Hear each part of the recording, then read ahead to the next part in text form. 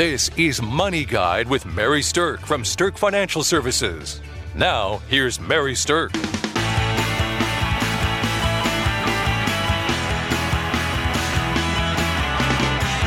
Welcome to Money Guide with Mary Stirk, and today's topic is, why do lottery winners go broke? I think this is kind of a fascinating topic. A lot of people wonder about that, don't they, Kelsey? They do. I can't wait for this to happen to me and be my problem. I have a sense that it won't be your problem since you are a certified financial planner. Oh, gosh. But I guess what we're bringing this topic up, this is going to be an interesting one, but people get big windfalls of money, whether it be winning the lottery or finding out they have something that's super valuable and then they can sell it. Other inheritance, other things. There's lots of stuff that can happen where all of a sudden you find yourself with access to a lot more money than you've ever experienced before. That seems like it'd be a really great thing, and it can be, but there's also a lot of hidden things that come up that can cause this to not be fun either. So we want to bring some of these to your attention in case this ever happens to you.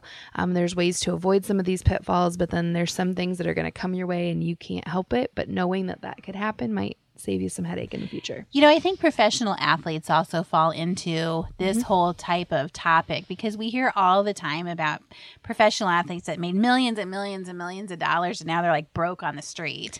And it's super common. There's actually whole Netflix shows and series all about that topic.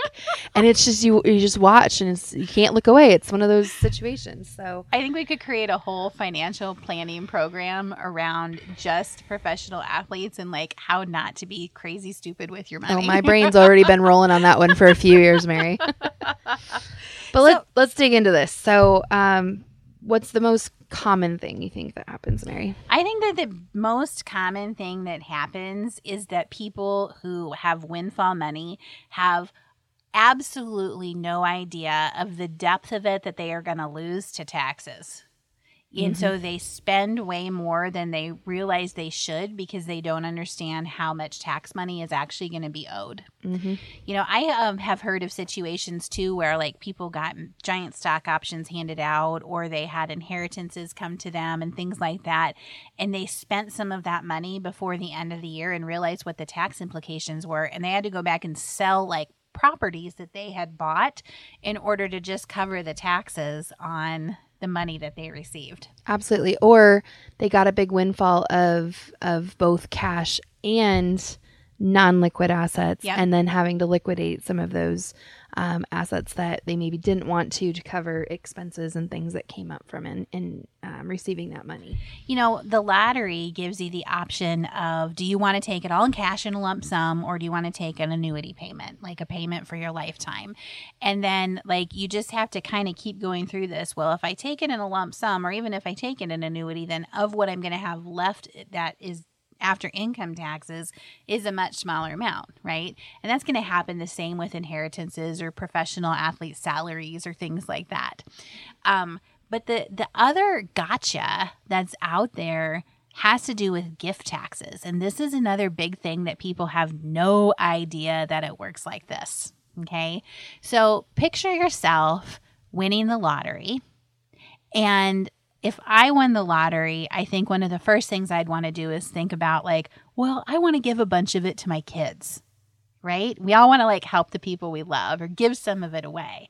But Kelsey, how much can you give away before you have a special fun little tax come into play? The annual gift tax limit of $15,000. Yes, and that just recently went up from $14,000 up to the $15,000 number. But that doesn't help you out if you're giving away millions. So, yeah, and so what's interesting about that is people think, oh, I can buy a house for my kids, or I can give my kids a few $100,000 or whatever if they win the lottery. And, you know, great for the kids. That's fantastic. But what the people don't understand is if you just start handing out large sums of money, then at the end of the year, you're technically supposed to file a gift tax return. And the person who gives the money away has to be the person that pays the taxes on it. So now there are some rules that you can eat into what's called an estate tax exclusion, and everybody has one of those. But if you've just won millions upon millions upon millions of dollars in a lottery, or you had a massive inheritance come your way, you're not thinking about those kind of taxes. For sure not. No. So let's hop into another one though. When you get a lot of money, all of a sudden there's a lot of hands open wanting to get some money from you. And though most people have a lot of intent to share the wealth, not everybody, but a lot of people do, it can get really difficult to manage that and maintain good relationships with people that aren't just based on the money that you have in your bank account. Right. So, that's kind of a tough one, but that will come your way. And sometimes it's not even just people you're close with, but it's people you have no idea who they are. Yeah, they all of a sudden want to woodwork. sue you for things or claim that you didn't pay them for things. I mean, people, when they see that you have money that you have access to, there's going to be both people with good intentions and people with bad intentions trying to come after you with additional pay in mind. So here's, I want to tell you a little story about someone who had a windfall because he found something valuable that he owned. So he had this blanket that had kind of passed down in his family for years, and he didn't really ever realize it was anything special, but it ended up being a blanket that had a significant value to it because of the history of the material and who it would have come from originally.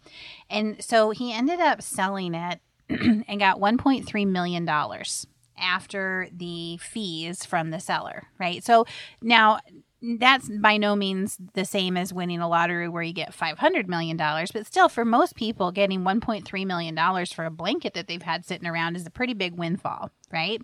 So first of all, he had this $1.3 million, and then all of his children started hounding him for money and wanting to get money from him. And he said in the article that he got calls from distant relatives asking for a cut. And he had so many people come out of the woodwork to talk to him about it that he started having anxiety attacks. And he actually checked into a hotel for a week just to avoid the phone from people who knew that this had happened. And this is on a small scale, right? Just a $1.3 million blanket. But the most fascinating part to me was that his sister even threatened to sue him for a portion of it because it was a family blanket. He's just the one that happened to have it. Yeah. So it's amazing what kind of family drama can be created when people win money, the lottery, inheritance, whatever. There's family drama connected to money for sure. Yes. And here's the thing is anybody can sue you for any reason. That doesn't mean they'll win. But I would anticipate if you won a lot of money or if you came across a big sum of money that you better expect to have some legal expenses defending your position on things. You might be completely in the right, but that doesn't mean you don't have to go defend yourself for it. So. Exactly. So if you win the lottery, if you're fortunate enough to win the lottery, or you come into a big windfall amount of money, absolutely the best advice that we can give you is do not tell anybody about it right away. The first thing you should do is set up a meeting with an attorney, a CPA, and your financial planner to put a strategy into place to make sure you understand all of your tax implications and to make sure that you protect yourself legally and financially from all of this craziness that's going to start to happen in your life when people find out that you actually did win a lottery. This is awesome advice. And I can speak from experience on this and working with some people where this has happened. And I was thankful they came to me right away instead of waiting till after they had made a bunch of decisions that would have been hard to undo. But there's so much that can be done to strategize and to really set a plan in motion that aligns with your goals and your future plan. But you need to do that right away and get some good advice in the very beginning.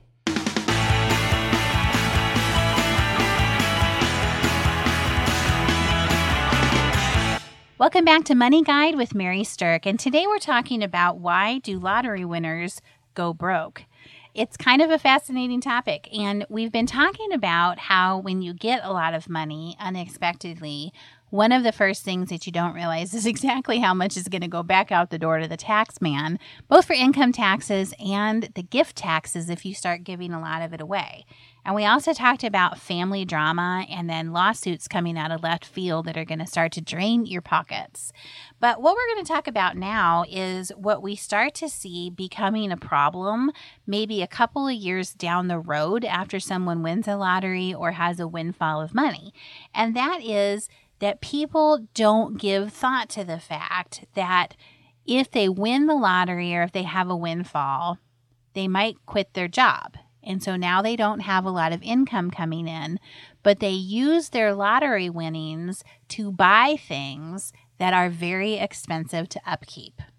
So, Kelsey, give us some examples of things that somebody would buy or that we've seen people buy that all of a sudden they're like, oh, wait, I don't have the money to take care of this any longer.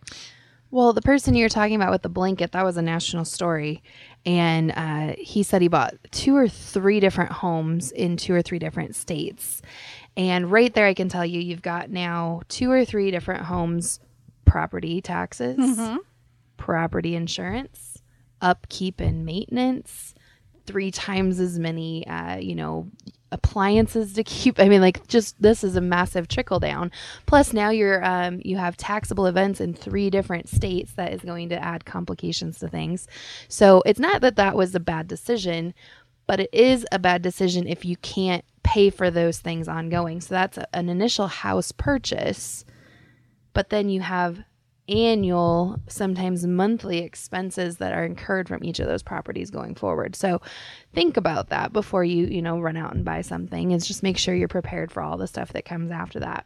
Another thing is if you want to buy a lot of toys, a lot of vehicles, the expenses attached to vehicles and the taxes and the insurance. The storage. Yep. All of that. Super expensive. So just thinking about the whole picture. It's not just the price tag. It's the whole picture of what you have to pay for and being prepared for that. And you might have enough in your windfall that you can pay for it out of those expenses. But when you're factoring in what you need to take out of it for your regular income, your income need just increase significantly because of the things that you've purchased. Right. So one of the pieces of advice that we can give to people who have had a large windfall, if you have had a windfall experience that gives you enough money where you think you can quit your job, which is awesome if you think that you can, then back to that whole meet with your attorney, CPA, and financial planner.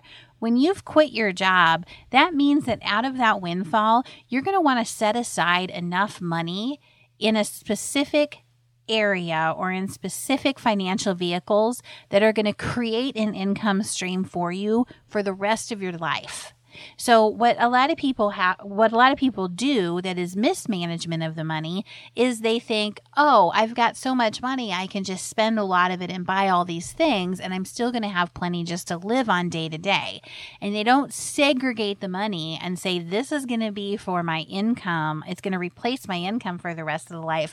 And then this over here is the money that I can use to go have fun and buy things with. So segregating the purpose of your money can be a huge piece of benefit for people who have won a lottery or have a big inheritance or something like that. Absolutely. And then in the same sense, in the gifting side of things, if you're wanting to gift to charities or gift to people, you might think it's really great to just give it all to them up front.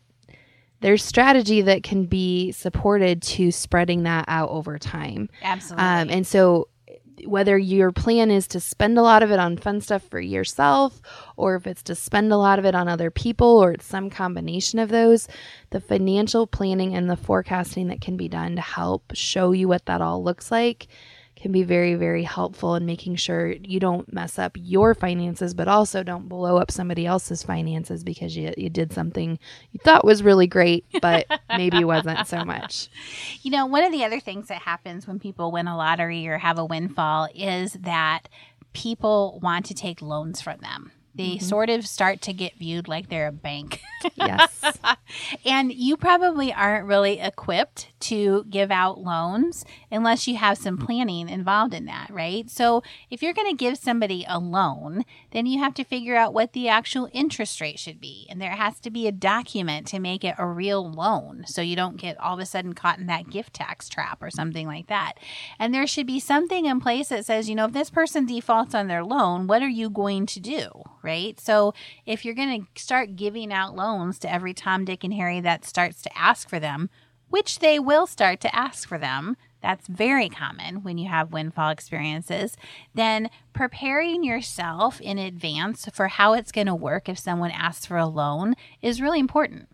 And that wouldn't be something very difficult to think through with your attorney and CPA and financial planner, to work with them as a team to say, if I'm going to give a loan to somebody, here's the parameters, and have documentation of how you're going to do that. So thinking about it in advance so you're not caught off guard when you get asked is going to be something I think that's important.